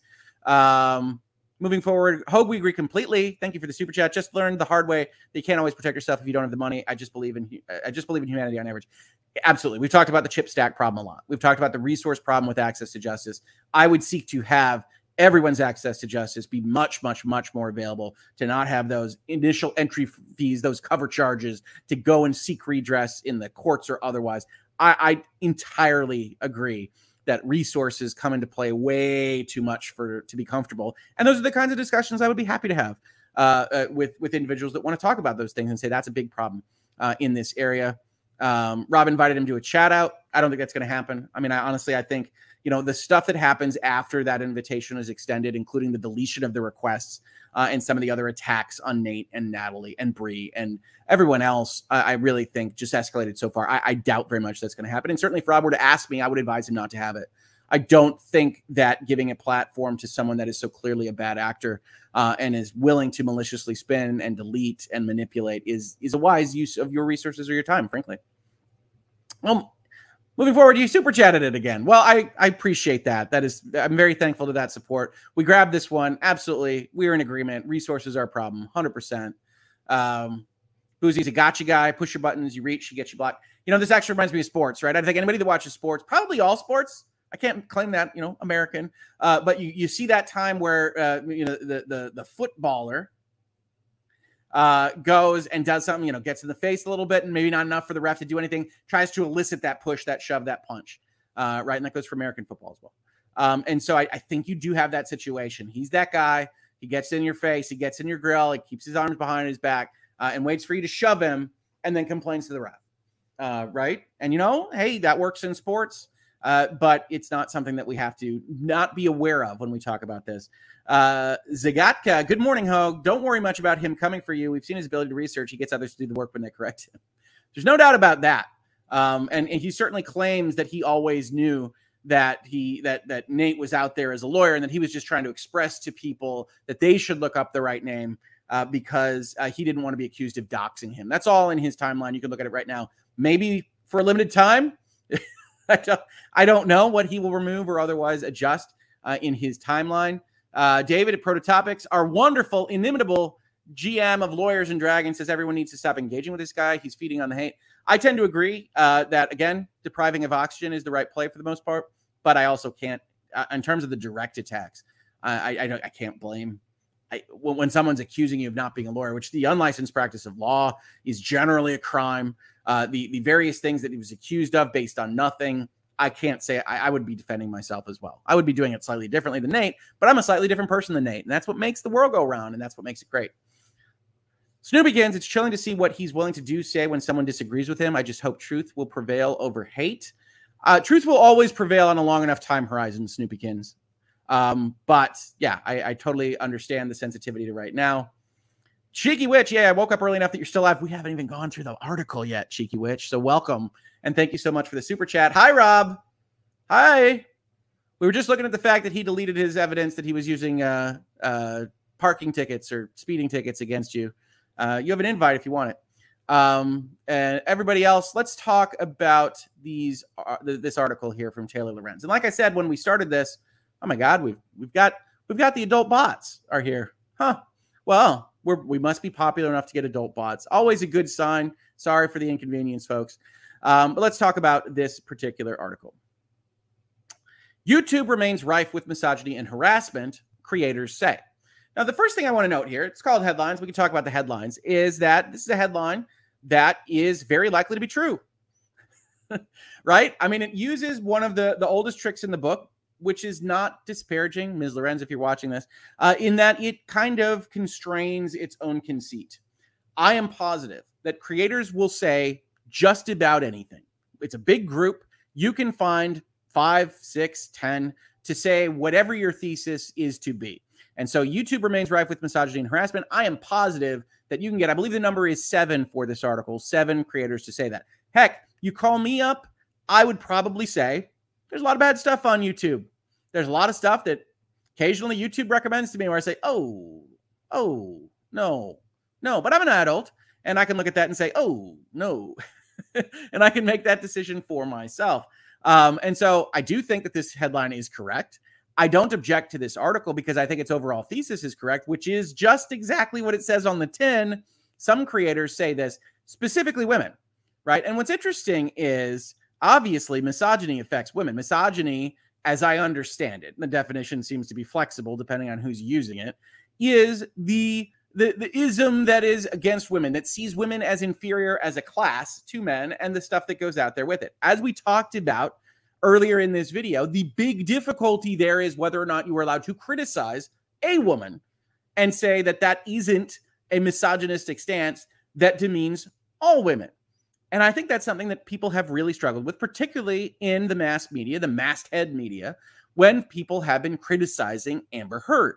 Because Amber Heard actually did things. Amber Heard actually said things. She actually testified. She actually went out there with a public relations firm. She actually went on interviews. There are things that she did as a person that you can adjudge. You could adjudge them positively. You could say, oh, I think that's a sincere position, and I think that's horrible. You could absolutely do that. Many of us have adjudged them negatively and said that appears to be a lie. That appears to be a fabrication used for its own ends, and we will call that out. Because if it is a lie, and certainly a jury of her peers found that it was, then it's a heinous one. And it's one that society should be absolutely against. Lying about these things wreck lives. And we should be against that in its entirety. Now, that's a stance on Amber Heard. That is not a stance on women. My God, can you imagine how bad the world would be if we thought everyone acted in that fashion that was a woman? And so I do think you could go and you can find clips of people that went too far with criticism of Amber Heard. I think that's a natural reaction to what is potentially a heinous action on the part of an individual. And I would hope, this is going to sound bad, but I would hope that people would react just as negatively if that were shown to be a man doing that kind of thing or any other group.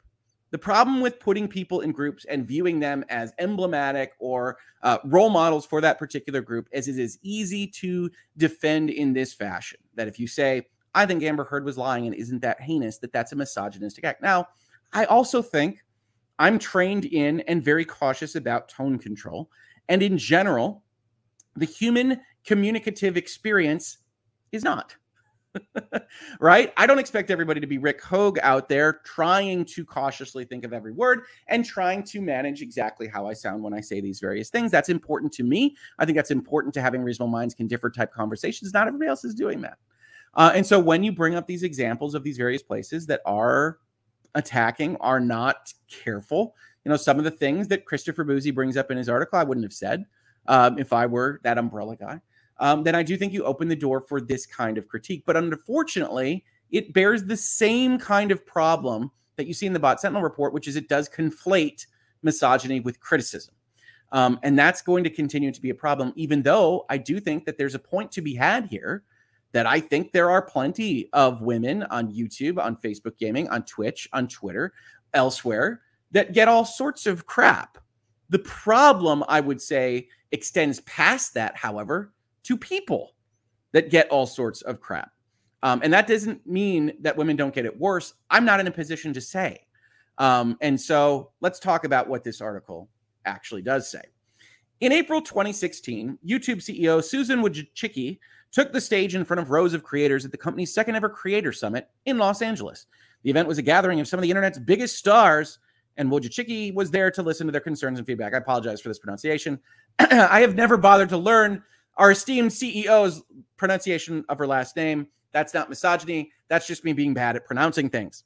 She began by touting YouTube's ad growth and the company's plans to expand its original programming. But when she opened the floor for questions, she was faced with a barrage of criticism from female creators. Now, this is interesting reporting.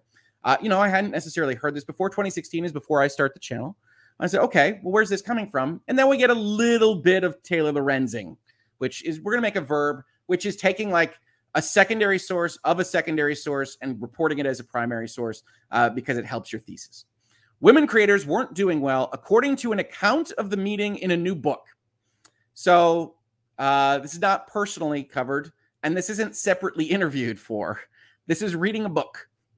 Okay, Taylor Lorenz, totally fine, but we will note it. It's a couple of steps removed from your personal accounting.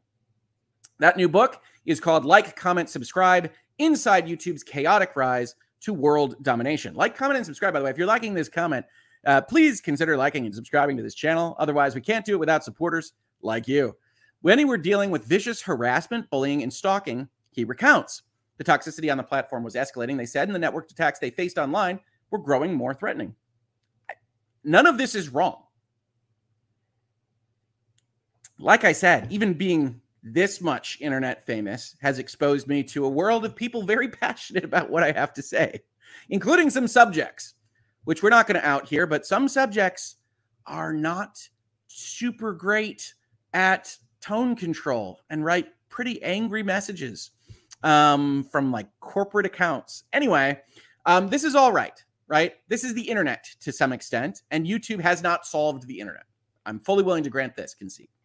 Bergen's book details how one female creator called out the rampant bullying and explained that she was terrified after a fellow YouTuber made hostile videos about her. Who could blame her? Doxed her, posted her personal information online, which we can agree could potentially be a bad thing. That's how you're framing it in this paragraph, right? Like, this is something that terrifies people. So like if you were to, I don't know, use the full legal name of someone that otherwise uses YouTube anonymously, that would be something at least worthy of note, right, Taylor? I would think so. Put a pin in that. And sent waves of angry followers to attack. Another female creator took the mic and said she was dealing with similar issues. Now, what's interesting here is I don't know whether this is a female-only kind of concept. I don't know that Taylor knows. She's getting a description from a book. I am fully willing to grant that it might be. But I can't tell because, again, I don't know the denominator. And I say that a lot, but I mean, like, okay, so one woman goes up there and says this, another one does. Is it only women? Are they the only ones that are arguing about this? Is that the situation in 2016? Is it interspersed between other comments, other content, other complaints? Is it dispersed across genders? I mean, what are we looking at here? Because you're framing the issue to start out with as a woman and misogyny issue, and then you're using things that backstop you, but you're not actually doing the analysis to like figure out what kind of level of problem this is. And this is very similar to Bot Sentinel, right? Where we say, okay, you pulled out 29 channels. There's some odd millions of channels. I'm fully willing to grant that there are problems. What level of problem is that? What level of concern should I have? Because you at Bot Sentinel and you at the Washington Post are treating it as a major, major problem. And I want to talk about that, but I'm not getting the information that I need. Ingrid Nielsen, a popular beauty vlogger, was dismayed when Wojcicki offered what she felt was empty sympathy with no commitments to fix the problem. YouTube just didn't have an answer. They knew the mess was a really big one. Again, we have reporting here that isn't talking about what YouTube actually said. It's difficult for me because I don't know that there's anything wrong here. But you go and instead of saying this is how YouTube responded to that particular complaint, you instead report this is how another person felt about that response without sharing that response. It's like 2 or 3 levels removed from what I, as a reader that doesn't know this, am amenable to being talked about this. I'm on YouTube all the time. I see hate on YouTube, okay? I'm amenable to having this talked to me about. You're skipping what I need to hear. And this is just headlines analysis. This is just Taylor Lorenz reporting. I'm not dismissing the conceit overall.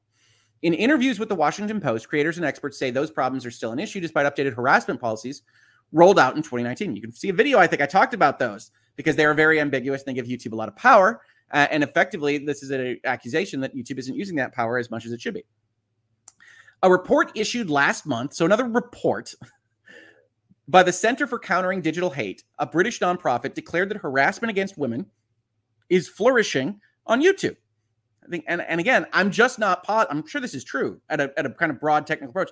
I'm just not sure if it isn't harassment is flourishing on YouTube, right? And we can be equally upset about either, right? Though the platform recently banned the online men's rights influencer Andrew Tate, who I don't know, other channels espousing similar ideology are posting regularly and using the platform to grow their audience. Again, we're a step removed. So what does this mean? What is an online men's rights influencer? What did he say that got him banned? What does it mean to have a similar ideology? Are you allowed to have this ideology at all? Was it a way that it was framed by this individual that this shouldn't concern us, that the ideology is allowed to persist? What does all this mean? And you haven't convinced me. You're using a report of someone else. So you're reporting on a report after you reported on a book.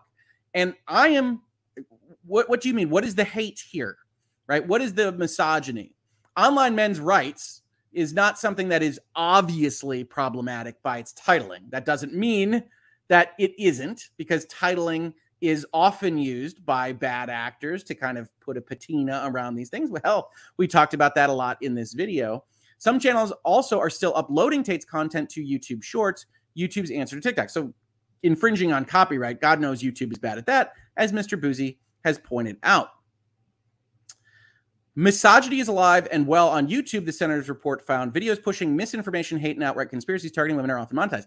None of the details here make their way into the Washington Post. So the assertion is a book says that women were upset in 2016, and a report says misogyny is alive and well, and we're going to use that as our focal point for what is essentially interviews that the reporter did with these other people. Wojcicki doesn't comment. YouTube spokesperson Jack Malon said the platform is dedicated to keeping itself free of harassment. I don't know how much of this is paraphrasing, but no one keeping itself free suggests that it is free. So nope, you don't get that one, YouTube. Harassment and cyberbullying are not allowed on YouTube. That's certainly what the policy says. And we have clear policies that prohibit targeting an individual with threats or prolonged and malicious insults based on attributes like their gender identity and expression, he said. We are committed to rigorously enforcing these policies equally for all creators and encourage any user to flag content they believe violates our community guidelines. This is, he might as well be a robot.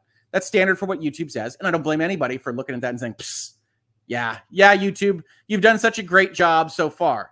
I don't blame anyone for that. We're just looking at the overall thesis here and seeing if there's enough indications that, it's a right one. But in interviews with the Post, 7 creators detailed how misogynist creators mobilize their audience to attack certain women creators. If a woman creator goes viral, they said, she will undoubtedly be subject to a waterfall of hateful comments. Posting on YouTube as a female creator can feel like walking across a minefield, the influencers told the Post. And again, we don't know, are these creators all women? Are they all speaking out of the experience of being a woman on YouTube? And that, I think, is important. I think that is useful. But the one thing that it does is eliminates your ability to kind of have a control group, right? Because the one thing I will say, I've had a few videos go moderately viral, hundreds of thousands of views and that kind of thing. And the higher the view count on any given video, the more hateful comments you're going to get. Mine tend to be of the variety of, why are you such an unsuccessful lawyer that you're on YouTube, which joke's on you, commenter. But that those tend to accrue. You're an idiot, these kinds of things. I've talked about it at length, which is very funny to me. But like Sony and Xbox videos, those tend to get the most strongly worded comments. If I say something, oh, Microsoft did this wrong, oh, Sony did this wrong, all of this stuff comes out, including the fraudulent reviews of my law firm. And so I think my feeling, and I don't have any, anything more than anecdotal evidence on this, but I don't know that this article does either, is that if you go viral, if you become popular, if you get a base, people are going to hate. Haters going to hate, I believe, was some famous philosopher in ancient times telling folks that this kind of thing does happen, which doesn't mean that this is wrong. It doesn't mean it isn't something that we should be concerned about. But it does mean, is it different for a woman creator going viral? YouTube will turn a blind eye to anything that brings a lot of viewers to the platform. I agree, Abelina Sabrina Rios, a political comedy YouTuber in Los Angeles. They're aware that people on their platform will blatantly spew sexist and misogynistic stuff, and it becomes a breeding ground, and they're totally okay with it because they bring in lots of viewers. I generally agree with this. I generally agree with the incentives behind YouTube being aligned behind getting views. Now, you have the adpocalypses, which are essentially times when YouTube, which is primarily in the business of providing the tech platform and then selling ads, gets notes from advertisers that say this content is unacceptable. And you already see kind of market action working through those various things as YouTube becomes more corporatized, much to the chagrin of some creators, but probably justifiably so, because their primary business model is in selling those ads that they make more contours and have more requirements. And this is the kind of thing that might happen yet again. That would be within YouTube's purview, outside of regulation and outside of Mr. Bot Sentinel himself looking and asking government to move against them. Creators said that the Amber Heard versus Johnny Depp defamation trial was a pivotal moment in the online harassment landscape, emboldening misogynistic YouTubers and allowing them to collectively amass millions of followers. Now, here we have to unpack this, right? Depp v. Heard was a court case first and foremost. It had evidence presented within it. It had rules of law and rules of that evidence to be analyzed and to be considered. And many, many people in the legal community gained followers, gained subscribers from doing that. And the question becomes, is the implication here that anyone that says the right answer was reached, the jury did its job, the evidence pointed this way, those kinds of things, is that misogynistic? And while I think the answer is obvious, the answer to that is no, of course, on its face. Obviously, you can add content to that would be misogynistic. I do question, based on this thesis, based on Bot Sentinel, based on who we will see quoted in just a moment in this particular article, that the thesis is instead yes. If you think that case was rightly decided, you're a misogynist. If you analyzed it, if your subscriber base grew, if you started a new show called Hangouts and Headlines in the wake of conversations like this, then maybe you're a misogynist. And I think that's an unfortunate shadow to hang over everyone that does this kind of discussion. And I think it's going to continue, but we're going to fight it tooth and nail, aren't we? Depp won his lawsuit against Heard. Let's go. Creators said the trial and the verdict normalized a level of hate that has become commonplace on the platform. This sentence is troubling. The verdict normalized a level of hate. The verdict. Now, the verdict was about Johnny Depp and Amber Heard's direct interactions with one another. It wasn't about TikTok videos. It wasn't about YouTube analysis. Creators might think that. Creators are wrong. What, if anything, normalizes a level of hate coming off of a trial like that is the outside commentary. The jury issued a verdict based on evidence. It cannot normalize YouTube behaviors. It cannot normalize TikTok ones. It is not a referendum on how humanity responded to somewhat of the circus that was present in Virginia when it happened. So Washington Post going out with this, with creators said, isn't a terribly useful kind of point, and it's one of those that I reject entirely. I was getting called Amber Heard a lot during the trial, said Rios. I had people telling me they wish I died. It's constant. I'm always adding new filters to my comments because that's the only thing I can do. YouTube does not offer enough tools to control your own community. I would be willing to agree with Ms. Rios entirely on that point, and I'm very sad that anybody would have said, you know, I hope that you die or I give you death threats. I will say I've received messages of a similar ilk. And so it's one of those things that I think is absolutely a problem. I think the Washington Post shining a light on it is not a problem at all. I'm not sure that it has earned the separation by gender on this again yet. Creators who leaned hard into anti-Amber Heard content saw their followings skyrocket through posting videos that experts say are misogynistic, amassing money from merchandise sales and ad revenue in the process. Did I mention we opened our store? This is an interesting sentence in and of itself. Why, if you're the Washington Post, would you have a statement like this that says, again, what is anti-Amber Heard content? If is me saying, I think Amber Heard should lose this case halfway through. Is that anti-Amber Heard? Because I would argue that it's pro-legal analysis, pro-truth. Like that's what I believe. Should I scuttle that opinion if I believe that the Taylor Lorenzes or the Christopher Bouzys of the world will cast it as misogynistic? Here you get the chilling effect of what should be allowed. Someone like me that's more risk averse than me, and I'm pretty damn risk averse, as some of you may know, would look at that and say, it's not even worth it. It's not even worth it adding my voice to the chorus to discuss these things, even if people would find it informative, even if the overall knowledge base in the world would increase, because I don't want to be on a Washington Post article. I don't want to be like my friend Alita in the crosshairs of Taylor Lorenz. I don't want to be a part of this because they're going to say experts say are misogynistic. Who are the experts in misogyny and why did they need to be referenced here, Washington Post? What are you talking about? Right? This is as bad as anonymously sourcing your quotations. What experts say are misogynistic. Which videos you're talking about? Which creators? Why were they misogynistic? Which experts? Come, we need more information than this, and we're just not getting it. If anything, the problem that I have found most often with the couple of articles from Ms. Lorenz that I have read is this lack of foundation, right? This lack of what do you mean? I do not have to take your assertions as fact. So why do you just keep throwing assertions at me and anonymously sourced ones at that? Experts? Who are you talking about? I don't even know what the credential is for being an expert in misogyny. So talk to me. Tell me what I need to know. But alas, that won't happen because we have to get to some real names. Matthew Lewis, a YouTuber in Tennessee known online as That Umbrella Guy, has grown his following to more than 400,000 subscribers, largely by posting anti-Amber Heard content. Okay, so we have at least a partial definition by triangulation here that what the That Umbrella Guy does is anti-Amber Heard content. I'm not saying they're wrong, but we can at least try to figure out what they mean.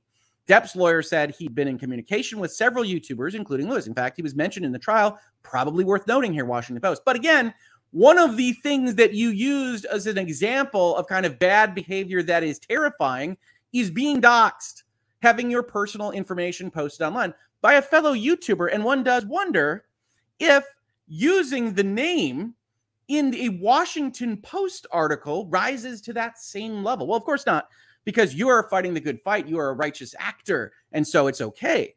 Yes? Again, I think reasonable minds can differ on that, but it's worth noting that it happened. Now, who are you going to use to backstop you on these thesis points? Well, YouTube channels like That Umbrella Guy are not an exception to the rule. They are the rule, said Christopher Bouzy, founder and CEO of Sentinel, a research firm specializing in disinformation. So we know what she means, right? And yet, I often have this with like fun runs. As a word guy, it's often I look at things like a 5K that's like a 5K for breast cancer. It's like, oh, you don't mean for breast cancer. We're not for breast cancer. We want to research it. We want to fight it. We want to stop it. We're not for that thing. But you'll see that kind of shortening of the reference, right? and a research firm specializing in disinformation.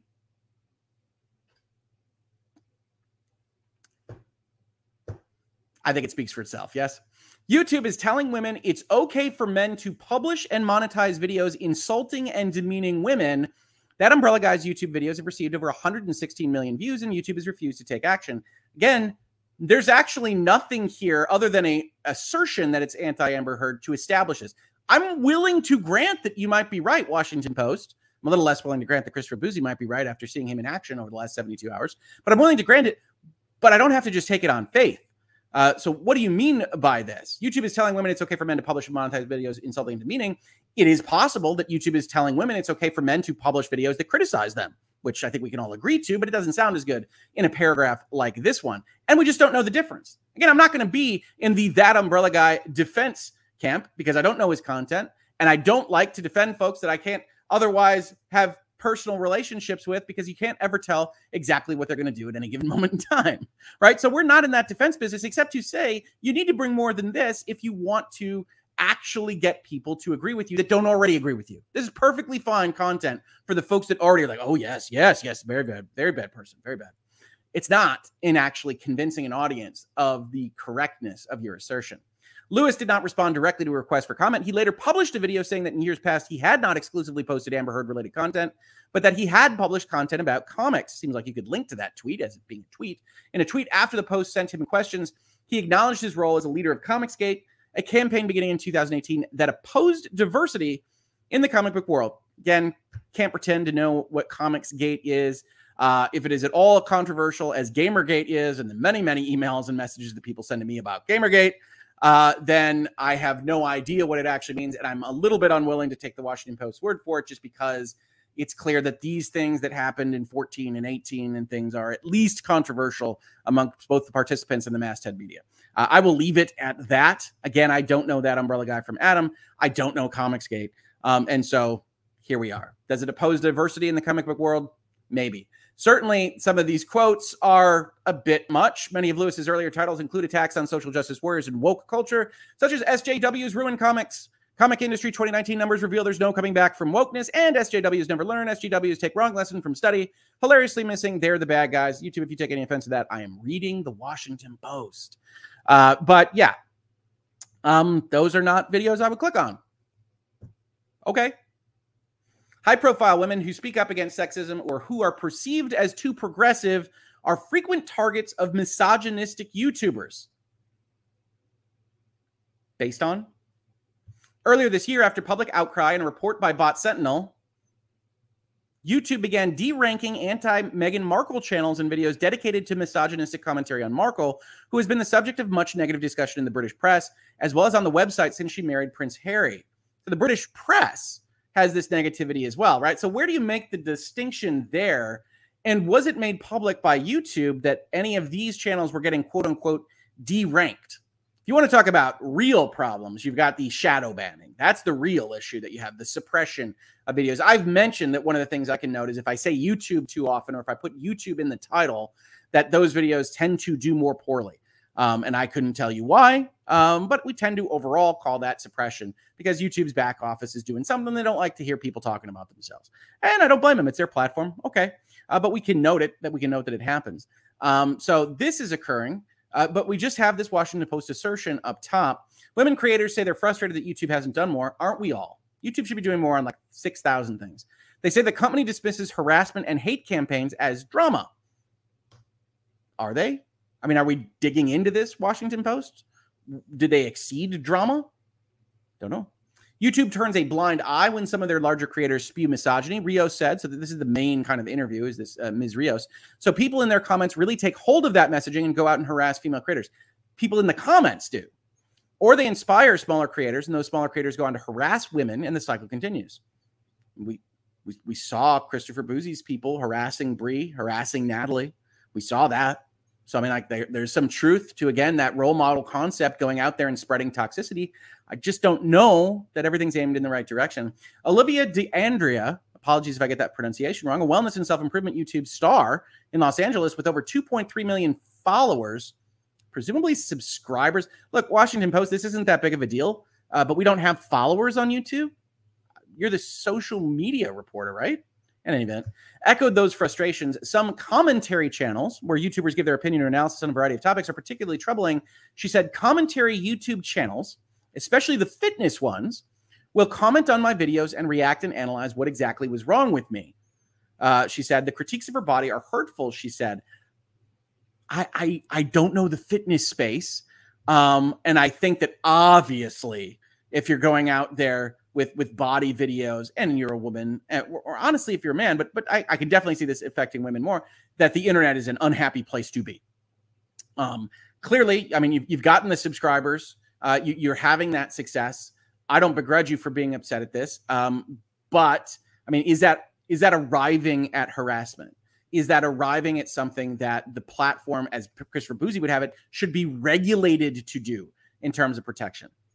I asked the question because I don't know the answer. Certainly, anybody being uncomfortable and having these kinds of interactions, that's an unhappy thing. But I do think to some extent, as part of the human condition, you get to a certain number of subscribers or followers or elsewise, and you're gonna have some negative Nellies. I mean, that's just the nature of the beast. And I think that is unfortunate. I wish humanity were different, but I'm not sure that going and asking YouTube to change is the right call. People in Deandra's comment section became emboldened by these videos. Deandra said the YouTube commenters once used a screenshot of her feet on an airplane to figure out what airline she was flying on, what date, then used that information to locate her school and called the school to get her class schedule. I do sometimes fear I hope no one finds out where I live, she said. Yeah, absolutely. That is terrifying. It's also YouTube commenters who coordinate separately, presumably. So I don't know. Akila Hughes started making videos on YouTube in 2007, but quit the platform partially, she said, because of the racist and misogynistic attacks she endured. She attended the meetings in 2016 and is dismayed by the platform's lack of progress. So she quit at some point, and she says YouTube should do more. Hughes and other creators said that YouTube could do several things to make it a safer platform for women, such as adding more robust controls to the comment section. Here. Banning certain bad actors. All right, we got to talk definitions. And those whose channels are dedicated solely to attacking specific women. Again, we got to define attacking. We got to talk about this. Downranking misogynistic content. Again, who's watching the watchers? What do you mean? And providing more resources for female YouTubers suffering from online harassment. Again, I'm not sure why that should be limited to female, right? Yeah, absolutely. Get better comment sections. Ban bad actors. I don't know what the certain is doing here. And get more resources to people. Absolutely. The internet is a dangerous place. The internet is a scary place. YouTube, do better. But I'm not sure we have to limit that to gender. The fact is that success on YouTube for women is not the same as it is for men, she said. It's a target on your back the moment you become successful on YouTube as a woman. YouTube wants you to post all the time. They want you to find success, but they're not going to protect you once you have it. And again, the only issue I have with this, I don't think there's anything wrong here at all. I think this is the YouTube experience as I have found it, except for limiting it specifically to the female experience, right? And I'm not going to sit here and tell you they don't have it worse because I don't know. I don't know if the Washington Post knows. The Washington Post thinks. The Washington Post doesn't provide evidence one way or the other. So I think YouTube could absolutely do better. I think YouTube could do better basically at everything all the time. It's just how I feel about YouTube. But this is the article. As I said, I'm not going to come down too harshly on it. I don't know that there's a big problem there. I think it's interesting that you say, wow, doxing as an example early in your article about something that's bad and terrifying. And then you just throw Umbrella Guy's name out there for what reason, I don't know. You throw his name and his state out there in an article that is effectively accusing him of being a misogynist and someone that is deserving of more problems in his life. But, that was your choice, Taylor Lorenz. And, we'll see how that goes. But that's the article for today. Like I said, a bit of a serious one today. Obviously, we had a lot to talk about with respect to both the legal YouTube community as well as bot Sentinel, Johnny Depp, and more. I'm going to pull up these super chats. If you want to get any in before we cut off the channel, let me know. Otherwise, I'm also going to be trying to grab some other chats. And we'll try to end this video pretty soon and send you on your Monday as I scroll through this whole conversation that I was having about this article. And you guys had a lot of things to say, which I love. I love that you are communicating. We're talking about these things and having this discussion, this discourse here. Rob says he turned his eye to Nick this morning. Yeah, I mean, the one thing that is at least very apparent and is disturbing to me is this notion of being able to go day by day, hour by hour, and seeing Ian, Joe, Rob, Nate, Nat, Bree, Nick. I mean, like down the line. And like I said at the top of this video, that is not to say that I think everybody handled things to the maximal best that they could on Twitter. That's just not how human beings are. But it is clear that he decided that criticism of his report from a group of very diverse individuals that have a lot of different thoughts and a lot of different audiences and a lot of different purposes for their channels were acting in lockstep as some kind of amorphous mob against him. So, you know, we'll see. Nate is one thing, but he'll find a new challenge in Ricada. Now let's talk about some curious reporting. Yeah, I mean, Nick definitely won't back down. As I understand it, he's also floating the line on strikes and things there. So, I mean, he's at least got to watch that in terms of sensitivity. Yeah, I don't. This is not the way I would see conversations about these topics go.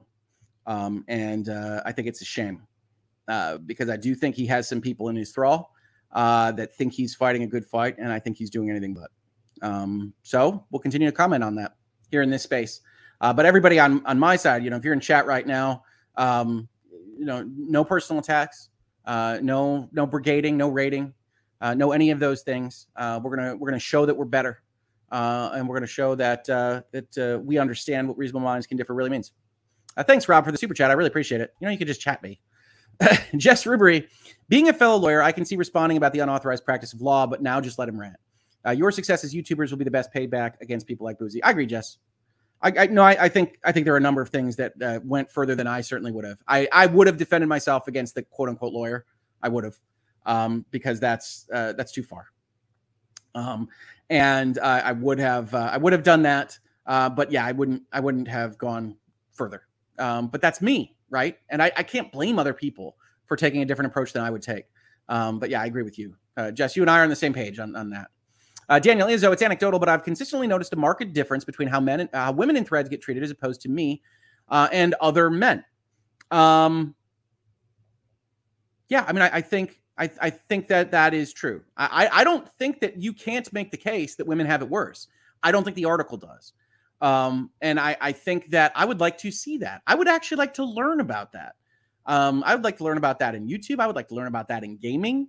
I think there are all sorts of things that you can look at and say, we can be better as a people and we can have these conversations, but those conversations are lessened and their effectiveness lessened when they're easily dismissed, right? Anybody that even has maybe an ounce of misogyny or an inclination towards that direction that looks at the Washington Post article isn't going to be convinced. There's nothing there. And so you're only preaching to your choir and you're only increasing divisiveness when we should be decreasing divisiveness, right? There's absolutely no reason to inherently believe anybody based on any characteristic is less than.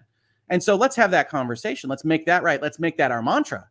But when you put stuff out there that is weak, when you actually have as your exemplar, your knight in shining armor, somebody like Christopher Bouzy attacking people, attacking with honestly racism of his own with stuff like the, you know, Uncle Tom type stuff and Nate is not great, Bob. And so, yes, I agree. I want to see everybody treated equally. And I think those are good conversations to have. I wish that we were having our betters, our masthead superiors, having them. Daydreaming Pixie, thank you for becoming a member. That is awesome. We do have membership. We do have emojis. Some people have recommended a friend emoji for Lawyers and Dragons. We'll see. But thank you so much for becoming a member. I really appreciate that. Britt, I wonder if this is how the old cowboys felt as they saw the Wild West getting tamed. I remember when the internet was mostly unregulated and free. Today, people are so soft they would not last 3 minutes in an early Call of Duty lobby. Yeah, and I'm not saying that was a pleasant experience, Britt, right?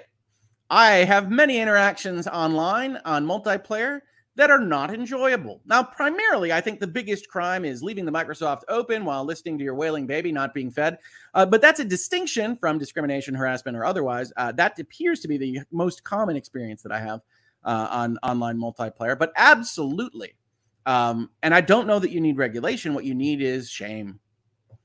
What you need is castigation. What you need is actually saying that's not something that we should be saying. That's not a thought that you should have. People are equal, and we can have fun together with that notion. But I'm also hesitant to give somebody like Microsoft the right to do horrible things based on somewhat ambiguous definitions of what horrible things means to Microsoft, $2 trillion market cap company on any given day. So again, that's just me. We can disagree on policy. We can have that conversation. That's what this whole life of ours is all about, is agreement and disagreement and learning and growth and all that good stuff.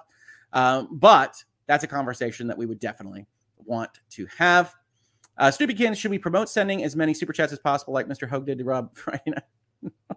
That was just to keep Rob on the air, folks. So if you weren't on Friday Night Frenzy, he had promised a 90-minute video primarily because of me. Because I had Lawyers and Dragons on Saturday. So I said, I can come on if we promise it's only 90 minutes. So, of course, with 85 minutes into the episode, it's fun. It's fun to do this sometimes. It's also fun to help your friends out and do these things. I said, hey, bring in the super chats. Come on in. Let's get that number higher and higher and higher. And I actually was only aiming at 10. I think we wound up getting 50 or something like that. And it was wonderful. And it kept him on for another hour. But I would point out that I am not a make you wait and be on an extra hour and abandon you. I think everybody that knows this knows that about me. I was on with Rob to the very end. I stayed on the extra hour because I did that. And that is A-okay. We had a blast. We had fun. It was a good Friday night after some not good stuff and before some not good stuff that would happen over the weekend.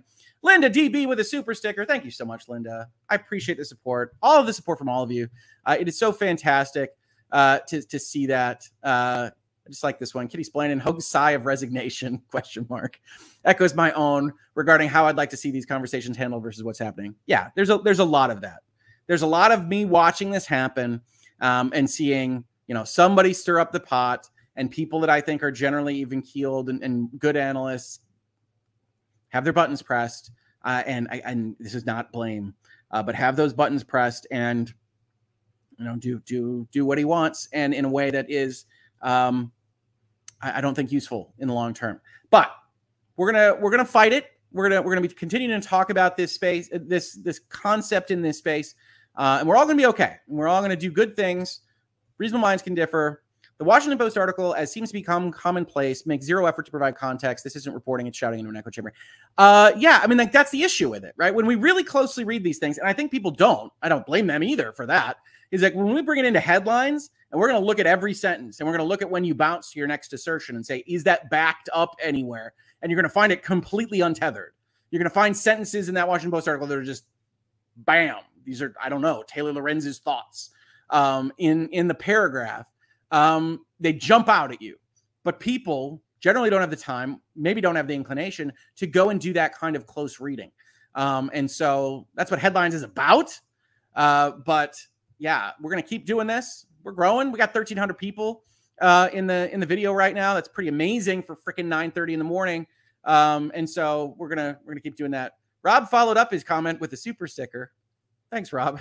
I appreciate it very much. And another super sticker. Rob, what are you doing in here? Is it errors? You giving? Okay, all right. Nicole says, I appreciate you. High fives. Thank you, Nicole. That's very nice of you to say. That's Sarah, human Care Bear Hogue. Care Bear Stare. It's a lot of fun. Yeah, we were doing that on Friday, certainly on Rob's channel. It was a very enjoyable time. Let's see here. We got us a super chat war because we got a mighty convo rocking on the tube. Music. That's got to be to a tune. Man, I don't have the backstop to do this. Glitter Blade forever, Nicole. You guys are awesome. All right. Well, I think we're at about the 2-hour mark. We saw Rob in here. We saw Legal Bites in here. Lots of folks doing a lot of interesting stuff on YouTube that doesn't involve fighting with social media personalities. Please do check them out. Otherwise, as I mentioned at the top of this video, we do have the store up and running. Right now, you can find it at treesofeternity.com. I will get the link directly in the description. Like I said, co-counsel is going to be very mad at me that I forgot to do that before this video. We'll check that out. We might even do a walkthrough, just kind of short to put on the channel to highlight that it's out there. But we've got, the Virtual Legality hats, we got shirts, we got all sorts of good stuff. It is entirely my wife's wonderful job in getting that all up there. And we also have a contribution from my youngest, the littlest Hogue, who has a very popular contribution in a rainbow dinosaur playing a video game. So do check that all out. Otherwise, folks, have a wonderful Monday. And I'll see you on the next Hangouts and Headlines. I will probably do a virtual legality episode before then. I feel like there's about 60 things I could do one on. I do also have to run a law firm. So, we'll find time. But thank you so much for engaging in this community. Like, if you like this stuff, you could throw a downvote if you didn't like it. But otherwise, share this kind of stuff. This is the important kind of conversation that needs to be had in more quarters, with more people agreeing on each other's humanity, even if we don't agree on policy positions, and that can make the world a better place. So I feel positive about that. I feel positive about you. I feel positive about this Monday. Have a great one, folks, and I will see you soon.